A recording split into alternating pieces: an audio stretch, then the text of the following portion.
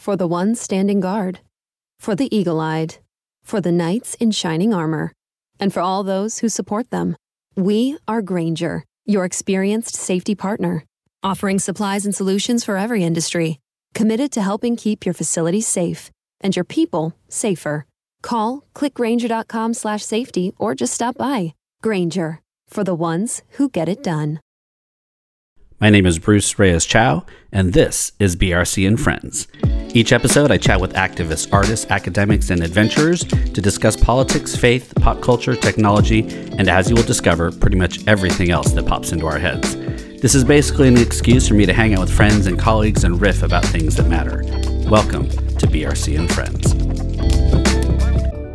Welcome all back to BRC and Friends. I'm glad you all are here today. I'm very excited to welcome Holly Tabor. Holly is a PhD and Associate Professor of Medicine at Stanford University, just down the street where I live, and Associate Director for Clinical Ethics and Education at the Stanford Center of Biomedical Ethics. That's a very long, that's like 3 business cards, but I'm going to keep going. She's also the co-chair of the ethics committees for Stanford Hospital and Lucile Packard Children's Hospital. She's published a wide range of topics in bioethics, ethical issues, and genetics. And I was reading this over, and I'm like, I had to go genetics and genomic medicine. That's right. Yeah, where's that? I don't know, right? Yeah, exactly. Yeah. There's stuff. She's also written and spoken about a lot of ethical issues, inclusive of health practices for adults and children with disabilities. So welcome, Holly. Thank you. Thanks for having me. So glad you could be here. As I do with all my guests, I first just ask you, who is Holly? Tell us a little bit about yourself. What's important to know? How would you introduce yourself? Oh, so hard. You start with the hard questions, right? Yeah, so I was actually just talking to a student earlier today. I kind of am this weird unicorn thing. I was telling her that if you told me in college or even maybe graduate school that the job I do now existed, I wouldn't have believed you. So I kind of fell into, like many people, I kind of fell into what I do through a combination of luck and random choices and non-random choices. But I do a lot of work. One of the things I like about my job is I have a lot of variety. So I help run the clinical ethics consult services at the Adult and Children's Hospital, and I think a lot about ethical issues in day-to-day life in a hospital and in a health system. And those are issues that I think about as an employee and as someone who works with a lot of healthcare providers and doctors and nurses, but I also think about it as a patient and as a family member and as a community member. And I get to work with all sorts of different kinds of people, including patients and families. And I supervise the team that does that throughout our hospital. And so that's something I do that's really meaningful and important to me, and that I get a lot of personal satisfaction out of. I really enjoy. I also do some research, like you mentioned. I do research on ethical issues in genetics and new technologies that come up related to genetics research and treatments for genetic disease.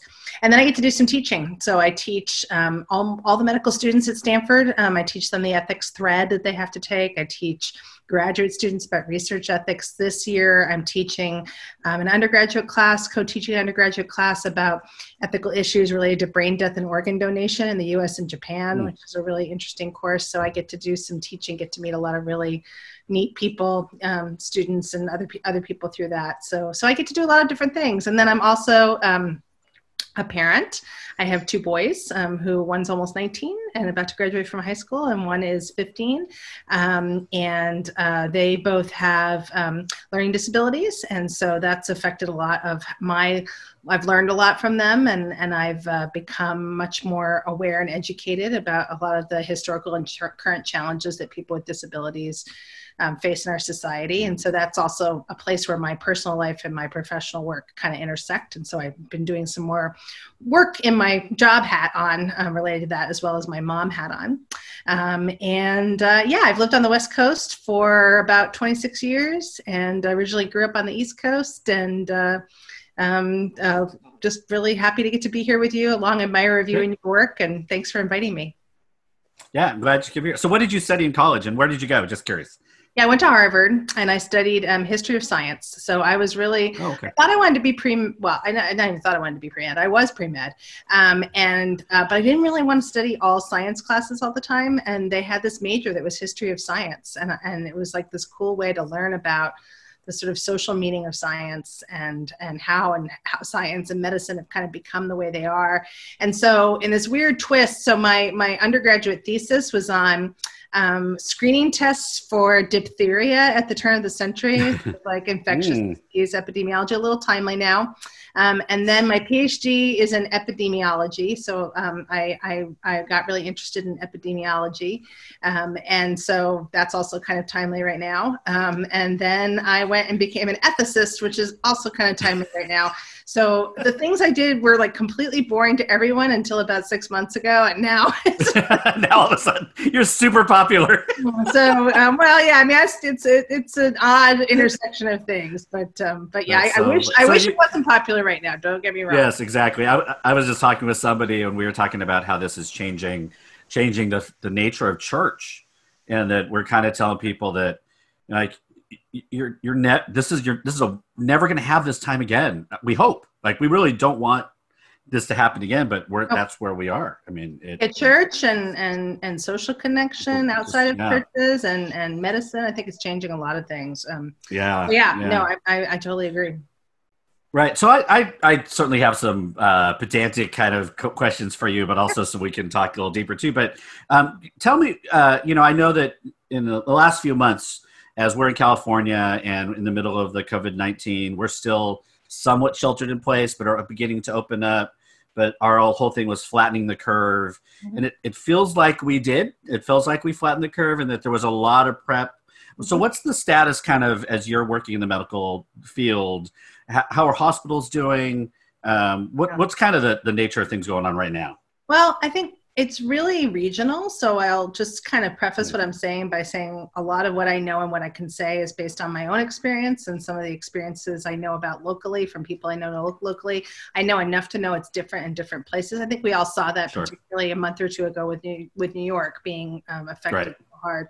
For listeners, we're in Santa Clara County, for those of you that are wondering where Palo Alto and Stanford are. What is today, May? The other thing I'm noticing is when you read posts and podcasts, you have to think about what day. Yes. May 26th. What day it is, exactly. May 26th, not March 26th, not July 26th. Exactly. So, yeah, I mean, I think where we are, at least, I think we have flattened the curve. I think the problem with flattening the curve is I think many of us kind of I think it's human nature, thought we'd flatten the curve and then we would be done. And the whole idea of flattening the curve is it actually smushes it down, and so it lengthens the curve, lengthens the duration of the curve, as well as reducing the number of cases and hopefully the number of deaths and hospitalizations. So I think, and it's been a little variable even in our own area. There was a study in San Francisco about how the Mission and other neighborhoods were much more severely affected. So it's not even homogeneous within a city or within a region. I think some of the San Jose hospitals had more cases than the Santa Clara and than the ones in northern Santa Clara County and San Mateo County. So there's a lot of variability. I think they've succeeded. The nice thing that the efforts have led to in the last couple of months is that Stanford, at least, and Packard, I think they've been very public about the fact that they've gotten really good protocols in place, and they feel now like they can really keep patients safe at the hospital and people who are coming to the clinics and to the hospital very safe. And they have, as far as I know, no cases to date of transmission from patients in the hospital to other patients or to healthcare providers, which is a really good thing and should be really reassuring to people. I think they're more worried now about people not coming in because they are scared. Not coming in when they don't feel well to the doctor, not coming into the emergency room and maybe waiting longer than they should, and then it being harder for them to get the care they need and get better. And so I think they're very worried about that now. They're worried about kids and babies not getting immunizations. And so I think they're trying to figure out ways to continue to convey the message that, you know, they have PPE and that it's safe and that they're trying to make it as welcoming as possible for people. But that's not true everywhere around the country. Absolutely not. Right. It's kind of a weird dynamic, right? Where like, we want you to be really concerned about this, so stay home. don't risk going out. But yet now it's this weird middle space of, if you need to go out, please do come. It's safe. Because I've heard of a lot of folks that are like, I'm just not going to the hospital. I'm not going to do it. I truly do believe that hospitals in our area, at least, are safe now. And I think, but I get it. Like, I think I don't want to pretend like I haven't felt some of the same things. I think it's a very normal human reaction. But I think we're all going to have to change. It's interesting. I've been talking with a colleague about this, and, instead of thinking about risk as a light switch, or we have to think about it more as a series of dials, and that we're going to be adjusting the dials in response to a variety of different situations and needs. Right. And I think your risk tolerance should be pretty high for something related to your health, but your risk tolerance for the, poolside bar, maybe you should, so not you personally, but, so I mean, I better cancel my party. But, I think everything in between, seeing your friends and neighbors and your family, getting your plumbing repaired, life will go on before we have a solution to this. It won't be a switch, and we'll probably have to dial up and dial back. And that's sort of, I think, cognitively really hard for most of us. And I think I forwarded you, I think there was this piece, couple pieces in the New York Times Magazine this weekend that really struck me and affected me. But some of them were about the kinds of transformations that happen. You were saying this before about church, but one of the transformations is the transformation of our notion of risk. I think we kind of got used to risk being not for everybody in all situations, but from a public health standpoint, we got used to risk being kind of low.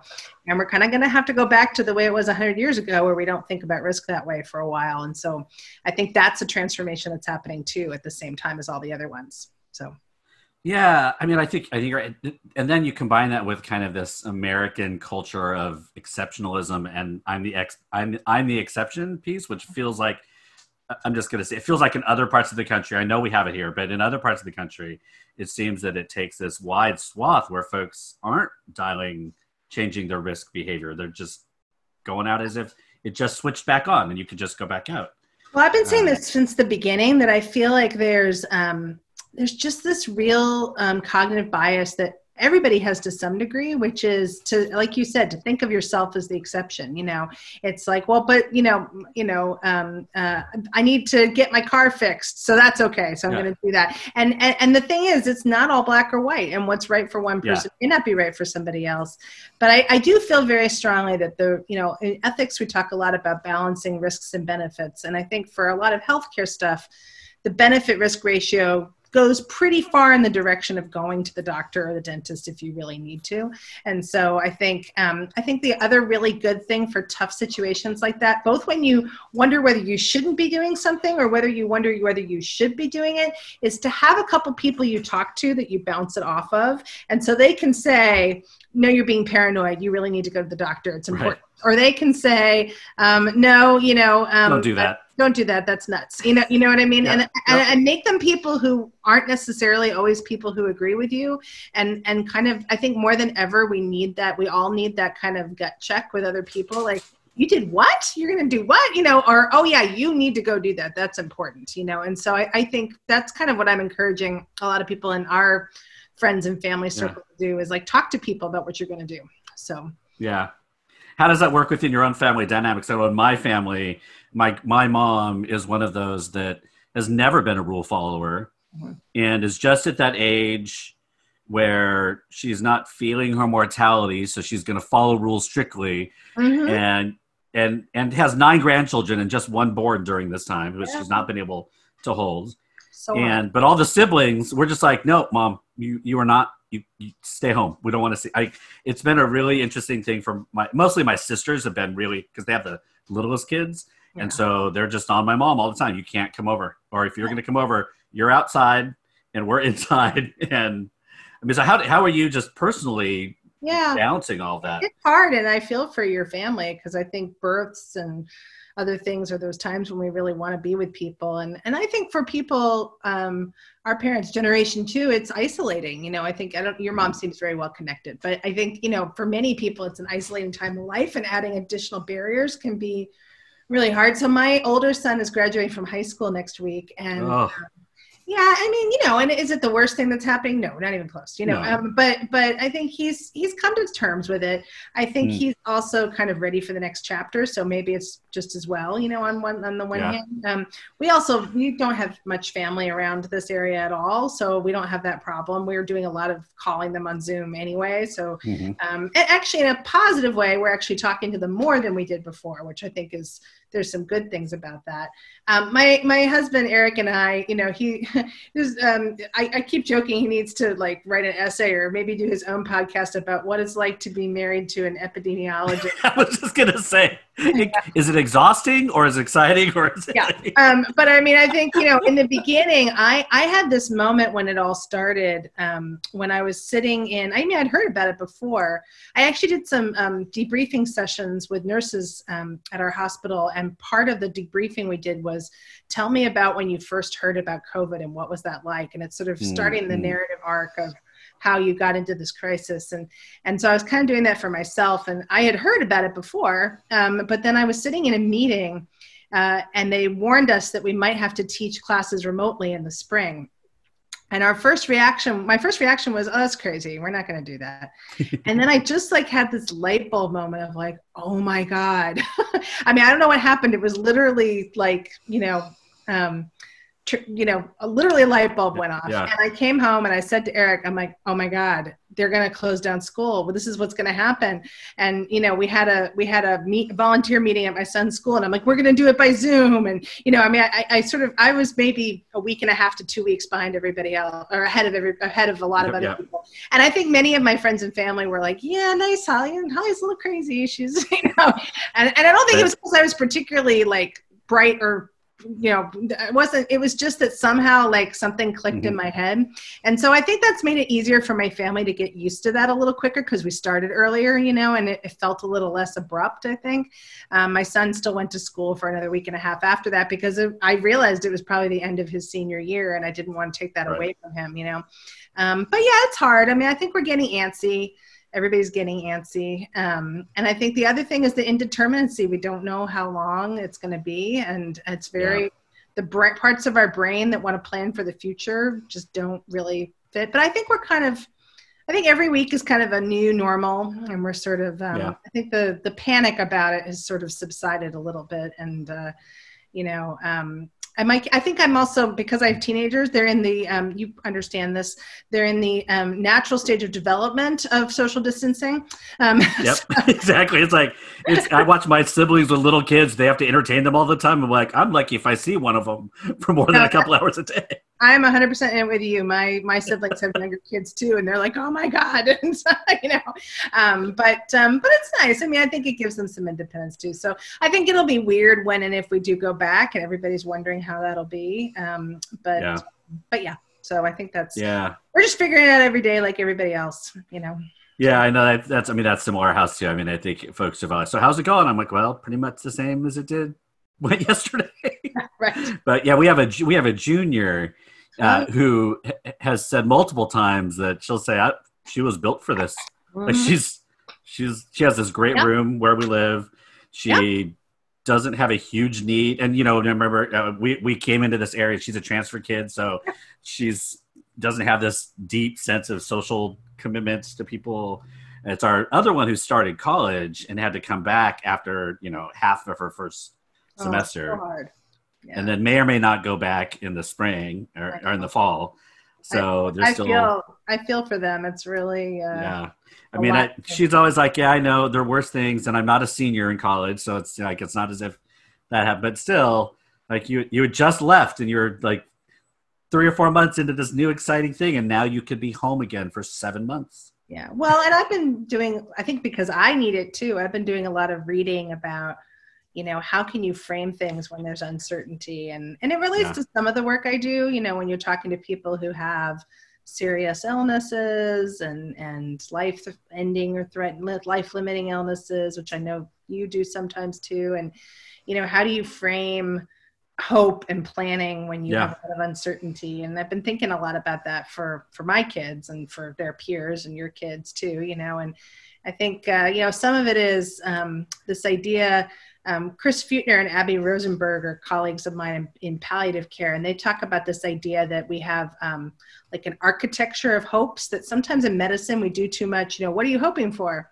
Mm-hmm. And then the patient or the family will say, well, I'm hoping for a cure. Well, yeah, exactly. And it's like, well, I'm hoping for that too. But what else are you hoping for? Yeah, exactly. And that people can have multiple hopes. They can have seemingly contradictory hopes, that sometimes having some hopes that are not likely to happen in combination with some hopes that are likely to happen is actually kind of a coping mechanism that we all use, So I hope that COVID goes away and we have a vaccine in a month. Okay. What else are you hoping for? Okay.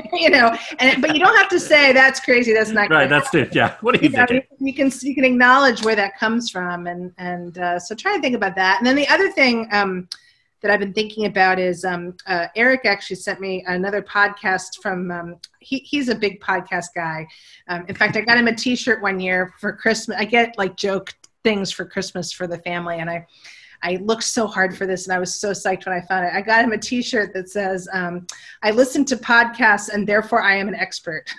It is not far from the truth from my serious podcast friends. Yes. So, but anyway, he found so he always knows all the good podcasts. And so he, or a lot of them. So he sent me one that he listens to, Invisibilia. And there was one that was, it's a fairly long and complicated one, but one of the lessons in it was this idea that I know I've heard other places too, of think of what the next best thing to do is. So particularly when there's uncertainty or when things are unsure and you're struggling with not being able to plan. And in that podcast, it was someone who had ALS, who knew that she wasn't going to retain her physical function forever and that she had a degenerative disease. What's the next right thing to do? And if you can think about things that way, that then you can sort of have a concrete thing to focus on and not focus on, but how am I going to deal with COVID in the world? Yeah. Not that that's not important, but if you think about what's the next right thing to do. So I'm trying to think about that with both myself and the kids, and what's the next right thing and in the work I do too, what's the next right thing to do? And then we'll worry about the 20 things down, when we get there. Well, and I found that, this might be my personality type or just whatever, but not everything has to be amazing. Mm-mm. Like it can just be something, and not everything has to be productive, and not this kind of, like, I watch all my friends making bread and I'm like, I don't have to make bread. No. It's great. I love watching people do it.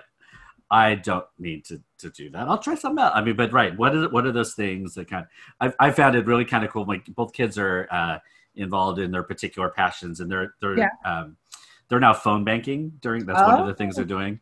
Very cool. Phone banking. One's phone banking for Moms Demand Action, and one's phone banking to end mass incarceration. And that's awesome. I love that. So it's so funny to watch them kind of go through this process, because one who's doing it with Moms Demand Action when they signed up, they took the cold call list. Oh yeah, the hard. And we're like, why'd you do that? She's like, I don't know. I don't, because the other one took the list that says people who said yes, contact me. Like, they're the ones that for that. Yeah. No, that's so funny. So you need to tell them that that is. So I had a job in college where I was working for a research group for a large study called the Women's Health Study, which was a study by mail of nurses and doctors. And anyway, it was hundreds of thousands of people. And they had to fill out a pre-questionnaire, and then they frequently filled it out wrong or filled it incompletely. And so my job was to cold call people. Oh my gosh. And ask them about their questions. But they were often things like, I see that you said that you're still nursing your child at age 65. Is that correct? It was sort of things like that, It was not always the most comfortable of questions to be cold calling. It's so good for you. Yeah. Well, and then also, in this day and age, we think about it differently, but they were only given the options on the form of filling out male or female, which they would not do now. But back then, that was what they did. And people would fill it out. They would just fill in it was not a matter of gender identity. People would just fill in it wrong sometimes, but you wanted to be respectful. So you had to figure out a way to be like, I'm asking you about question number 2. And, and they're like, oh, why? Look around you, that car you're driving, that house your family lives in. Making your daughter laugh, inspiring her to dream. You did that. Teaching your son to drive, teaching him he can be anything, all you. And your dreams for tomorrow, you'll do that too. Legacies don't just happen, they are made by you. The important word being you.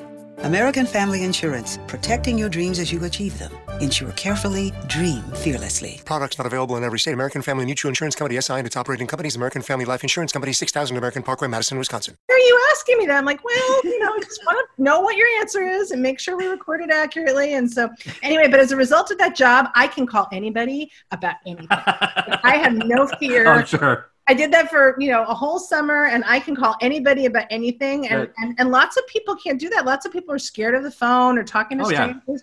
Yeah. Your kids are going to be like pros. They're going to be able to call anybody about anything. Cold call anybody. I was like, because I'm like, has anybody been mean yet? And like, yeah, a couple of people are mean. And I'm like, she's like, man, whatever. I'm like, okay, good. All right, here you go. Keep going. I mean, that's the other thing is you probably have this in your work, your whole career, you learning to have people be mean to you and not take it personally is a serious life skill too. So, Yeah. And sometimes it comes out of working through things like worship and all those kinds of things at the church. Especially now, I've talked with some other folks on podcasts about now that we're virtual and folks are now at the place where they're so comfortable with it, they're able to complain. Yeah. And I actually think that's not a bad thing. I think that's actually, I'm trying to frame with staff that part of getting into some groove is that folks are feeling like this is theirs. Yeah. And when they feel like it's theirs. Yeah. And I love it. I will say I really am enjoying the virtual worship, which isn't to say that, isn't to say there aren't things that I miss, because I think everybody does. But I just think, it's one of the things, going back to the disability thing I talked about earlier, it's so accessible to people, and I know it's not accessible to everybody, but I think it has the potential to be accessible to a lot of people. And it won't be forever, but I think it's pretty cool. Yeah. And I love the way you do it. So. And no format is accessible. I've been trying to help folks realize no format is accessible to everyone. Our face-to-face leaves a lot of folks, right? I mean, tons of people. So, and just being able to see people's faces, like I was saying that to Eric one previous Sunday, that like when you're all facing the same direction, you see the backs of people's heads, which is fine. Like you recognize their heads, and maybe you see the people on the row next to you, but it's kind of cool to see more people's faces too. I mean, So you're doing. I think it's a type of creativity. I'm teaching a few courses in the next 6 months around hybrid church. Now that our church has decided not to do in-person worship, at least until 2021. What does hybrid look like? Because the inertia to go back to location is going to be so strong. Mm-hmm. But how do we actually say it's actually, we're all in this expanded space. Some of us will happen to be physically here and others will still be. And how do we not kind of tier that as better or worse, but actually have it be communal? I think that's going to be such an exciting kind of next stage for churches that can do it. And not all churches are going to be able to, but I think we're poised to do that. I'm really interested to hear how you approach that, because I think education is going to be that way too. And we don't know how to do it. We're going to have to figure it out, and I think we're going to learn from people who figured it out in other venues. And I think we're going to be hybrid a lot of things for a while. So it is. Yeah. It's an odd time. All right. We're going to take a quick break and then we'll come back and ask you a few more questions. So let's take a quick break. I have the privilege and honor of serving on the board of More Light Presbyterians. MLP is an organization with the mission to work for the full participation of LGBTQIA plus people in the life, ministry, and witness of the Presbyterian Church USA and in society. One aspect of our work is to honor people's gender identity and preferred pronouns and to encourage and help others to do the same. We do this in a variety of ways, but one of our most successful has been creating swag such as pins, stickers, and t-shirts that are visible symbols and sayings that honor the beauty of our gender identities. If you'd like to get your MLP swag, they are offering a special discount for listeners of BRC and Friends, so just go over to mlp.org/shop and use the code BRC at checkout to get 15% off your entire purchase of anything in the store except for patches and stoles. Again, get your More Light Presbyterian swag at mlp.org/shop and use the code BRC for 15% off. And we're back. But still continuing on talking with Holly about ethics and COVID and all kinds of good stuff. But so this is like I asked you before, like a totally broad question, because I live in the world and the bubble in which I live, in the kind of the sphere of influence and activity. But are there ethical questions that you're seeing people asking of themselves or being faced with that maybe some of us maybe haven't thought about? I mean, what are some of the things that you find folks are really kind of struggling with or wrestling with these days? Yeah, I mean, I think there's again, I won't get them all, but I think some of them are really important. One, even not in COVID times, but it comes up even more starkly in COVID times, which is, if you can't make healthcare decisions for yourself, who do you want to make healthcare decisions for you? Who would be the person who you'd like to be your surrogate decision maker? And writing that down or telling your doctor so that people can know that, because it's important. And I think it gives people a lot of peace of mind to know that someone's making decisions for them that they trust. Ideally, you have conversations with that person about what you do and don't want in various situations, but that doesn't always happen. But at least that person knows you, knows what's important to you, knows something about your values in your life. And so I one of the things I teach, and when I talk about this to even outside people, is one of the most important things you can do is designate who you want to be your surrogate decision maker. Ideally an advanced directive document, but you can just write it down too. And especially in the state of California. It varies a little bit state by state.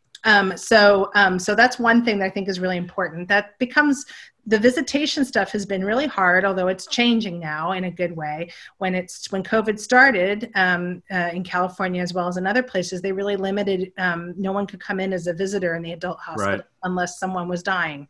And dying really imminently. And that there have been all sorts of really painful, tragic stories about that throughout the country. And I think that also, there was actually a story in the New York Times, I think that made people really reluctant to come into the hospital because they didn't want to come in without someone there. At our hospitals, there was always an exception for kids. They would allow one parent to come or guardian to come in with kids. The state of California, about 2 weeks ago, I think, issued some new guidance that allows them to be a little bit more flexible about visitors in both the pediatric and adult hospitals. Especially now, we're trying to be flexible with patients who need ongoing care, either because of physical or cognitive mental disabilities. So there's a little bit more flexibility. But like I said about the dials, we're going to have to, have to adjust that. We may have times where we have to get more restrictive again. We may eventually have to have tests of visitors once we have enough tests. And so I think people worry about what it's like to both be a patient in the hospital when you can't have a visitor, what it's like to be the family or friends of someone when you can't visit someone, whether they have COVID or not, and what it's like to be the healthcare provider when you feel like you really want to provide not just the literal technical care for a person, but you want to be caring and supportive to someone who doesn't have their family or their friends with them. And so I think healthcare providers are really feeling a lot of ethical burden about, they want to do the right thing and they want to be there for people. And so I think it's a lot of stress for healthcare providers too in that situation.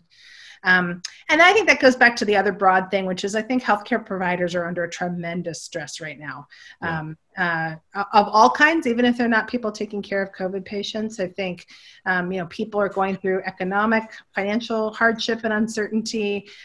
People, have family and friends who are sick. They have family and friends who are working in places that are more seriously, intensely affected. And I just think, and I think they feel, one of the nurses I worked with said that, they watch each other. This was someone who took care of COVID patients. They watch each other take PPE on and off as a sort of check, like I'm making sure you're following the protocol.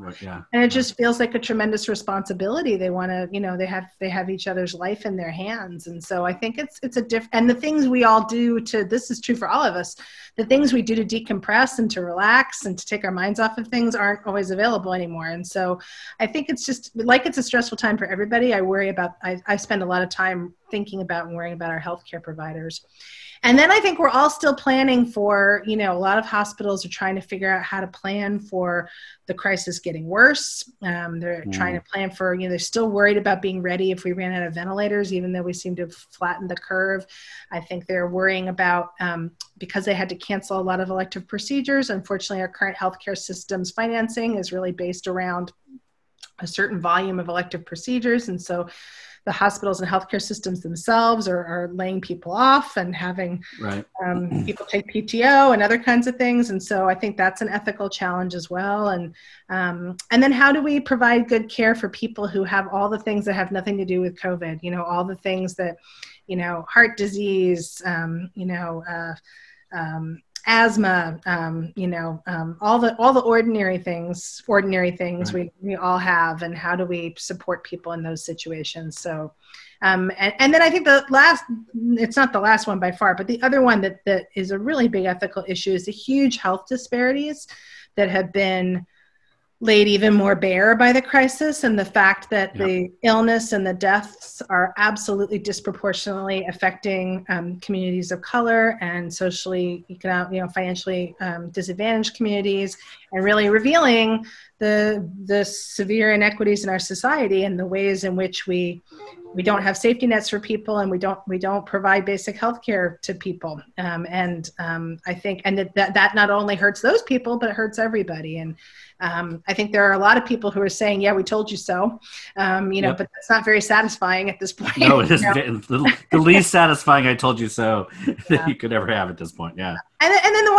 I forgot one other group I'm worried about. I'm many worries. I think, I worry a lot because I think a lot about patients with disabilities. I think a lot about adults with disabilities and children and families of children with disabilities who really depend on the school system and depend on the healthcare system for a lot of their daily lives and their social interactions.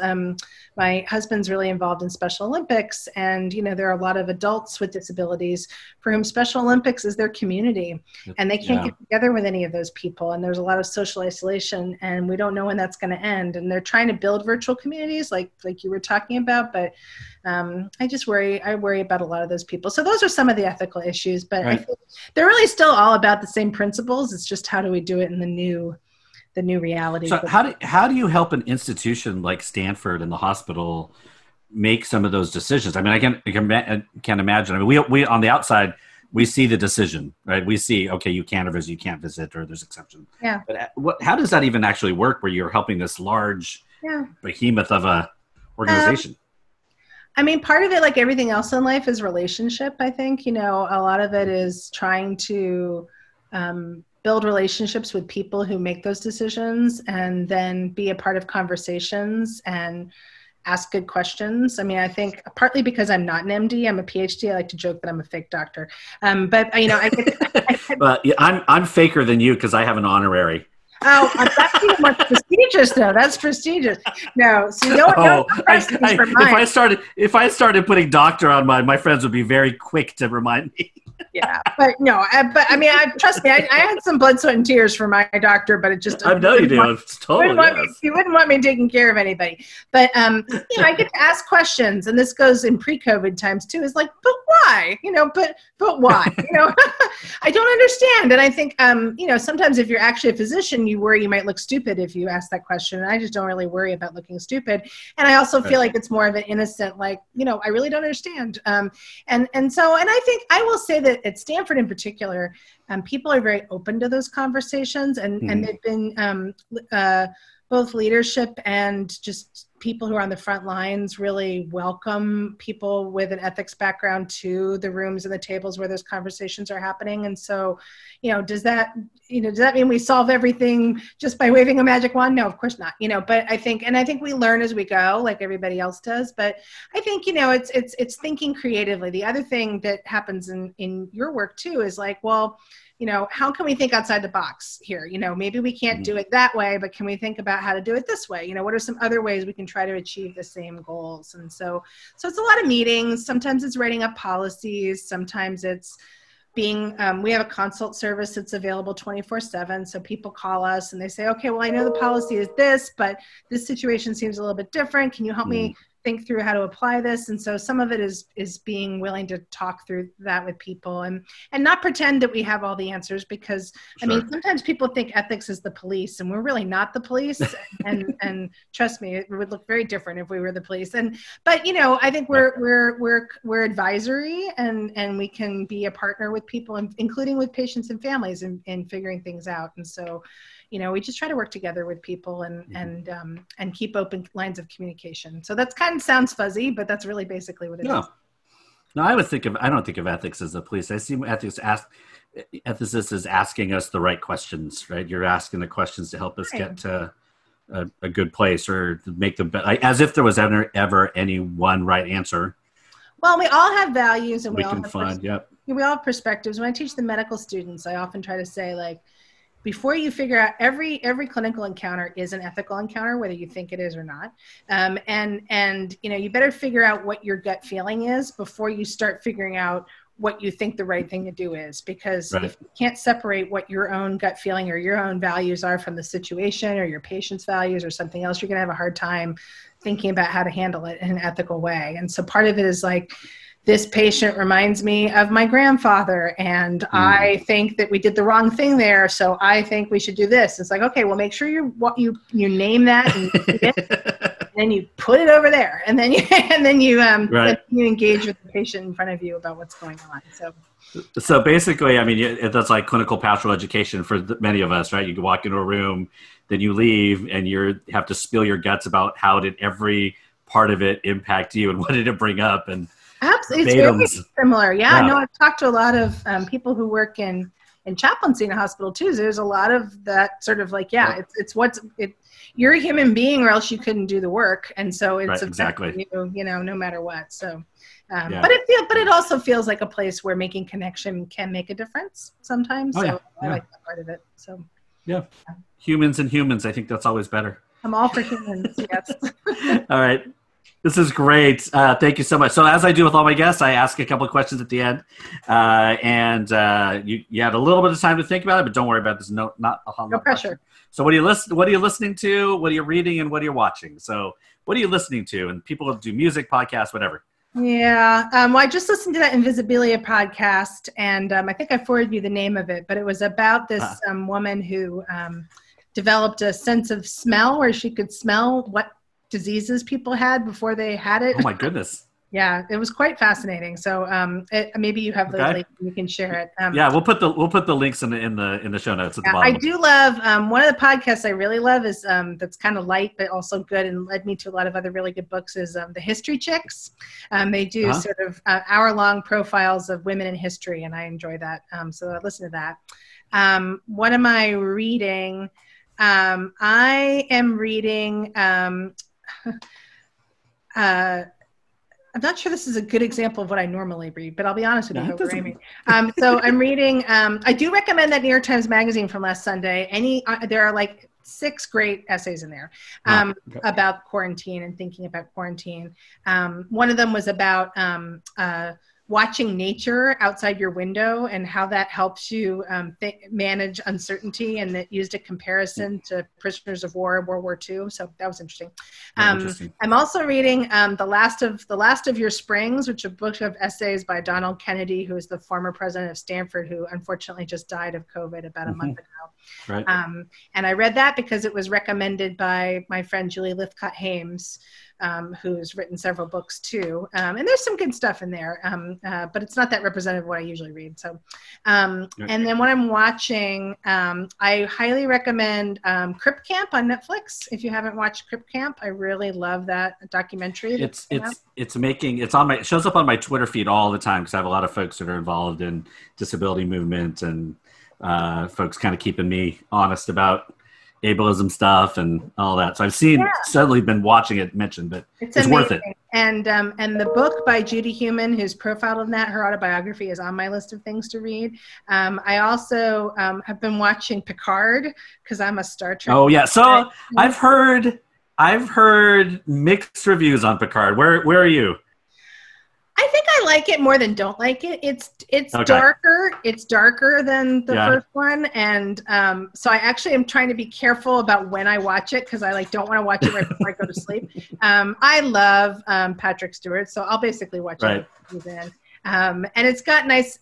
We're watching it while watching. Someone in, I think it was in Vulture, wrote a guide of which episodes of Next Generation you should rewatch because they come up in Picard. So we're kind of like, we watch a couple of Next Generation episodes and then we watch Picard, and that's actually been kind of fun. So we're going slowly, but it's I watch Next Generation. So Are you all the ones that then would be able to point out discrepancies? I'm not quite that good, but Okay. yeah, but I am like, oh, I know that one. That's familiar. I know that one. So yeah, no, I'm not quite that good. But my sister probably could. My sister had like, it wasn't a Star Trek themed wedding, but there was some Star Trek themed wedding. She's very serious. So that's been a fun watch. Oh, good. And yeah, I've also been, the other thing I've been doing is because my oldest son is graduating, I've been spending a lot of time watching old videos and looking at photos from his childhood. Oh. So that's kind of been fun. It's not something we usually do, and it's been a treat to do. So it's a little bit like This Is Your Life, you know. But, yeah. My 15-year-old was enjoying looking at them, and I said, oh, you know, what do you like about looking at them? He's like, I don't know. And then he said, but Mom, you were younger then. I'm like, yeah, great. I was. Thanks. Yep, Thank you for telling me. Out of the mouths of babes. Exactly. Not something I didn't know, but okay. Thanks for telling me. So, but yeah, that's pretty much. But I welcome suggestions, and I love things that you've asked other people and written down several ideas. Oh, ours are just trash. Most of my stuff, we're just like I'm one of those that there's enough. Like I embed myself with enough trauma and struggle that sometimes it's like I just want to watch Brain Candy. Like just let me. Brain Candy is good. Sit down. Yeah. Oh yeah. They're not guilty pleasures. They are just pleasures. Yeah. We watched, it wasn't, I don't know if it's Brain Candy. That may be being too much of a compliment, but we watched The Naked Gun last night, which does not really hold up. Oh my God. I was going to say, does it hold up? It doesn't? No, it doesn't. I know. Some of those, we made the mistake of watching 16 Candles. Oh yeah, that doesn't hold up either. Oh my! I mean, I knew some of the parts, the racist stuff, rape. But then, like now it's all the date rape. The Abe was like, I was like, oh my! How did I like that movie at the time? Oh yeah! I still remember our middle child. We're sitting there watching because we're like, oh, it's on Netflix, and both Rob and I are like, 16 Candles. We should watch it. And Abby looks at us in the middle and says, "You all actually like this?" I mean, there was like disappointment in her, like my social justice parents. Yeah. And well, then we go into that, and then she's like, "That's what everybody says." Like that's. No, she's right. She's not wrong. It's totally true. I know exactly. I'm like, I know. Yeah. Now, Colin did appreciate one thing about Naked Gun is in the beginning he's getting off the plane and he falsely thinks the crowd and the press are for him, but they're there for Weird Al Yankovic, and we have decided that one of the things that has remained solid and held up is Weird Al. So that is true. Everything else in the movie, that is not so much, including O.J. Simpson and Oh my God, that's right. But Weird Al's still holding strong. And he's still going. Like he must have been like 30 then. I don't know. Oh, I know. He was, Well, and I listened to an interview, maybe it was on Fresh Air or something, and he's so cutting edge. Like He was like, I'm not doing albums anymore because nobody buys albums. And this was years ago. No, he's like, I'm just really, I'm like, you are obviously a very smart man who made it. No, he held up, but pretty much nothing else. Yeah, nothing else. I guess the Queen. Remember, there's a Queen Elizabeth. She's still alive. Yeah. So that part maybe held up, but the rest not so much. That's actually pretty. My kids would not. They do not appreciate my humor because they would look at him like, we're not watching that. I'm like, okay, fair enough. Fair enough. No. All right. Well, thank you for being on. Thanks for all you do, and it's not here. Thanks. You're very welcome. Very welcome. Take care. And everybody, thank you all for listening again. As you know, subscribe, like, all that kind of stuff, review, wherever you listen to your podcasts on iTunes and Google and Spotify and all those places. And we'll see you next time back here at BRC and Friends. BRC and Friends was produced, written, recorded, and edited by Bruce Reyes Chow with zero help from his dog Vespa. Please be sure to rate, review, and subscribe to BRC and Friends wherever you listen to podcasts. Also, please follow, like, tag, and share on all the platforms via BRCANDFRIENDS. Thanks for listening to BRC and Friends. 15 minutes could save you 15% or more. Oh, that's a cheer we used to do in softball. What? It's actually Geico's. Whenever someone hit a triple, we would wave our bats and yell, 15 minutes could save you 15% or more. never got to use it because we would only hit home runs. Annoying. The phrase is from Geico because they help save people money. Geico? Yeah, they were our team sponsor. Geico. 15 minutes could save you 15% or more. When you have a problem, Fox 12 gets you answers. The violence continues. When crime hits too close to home, we want to make sure your voice is heard. We're listening and ready to confront your problems head on. How can Fox 12 help you? Tell us at kptv.com.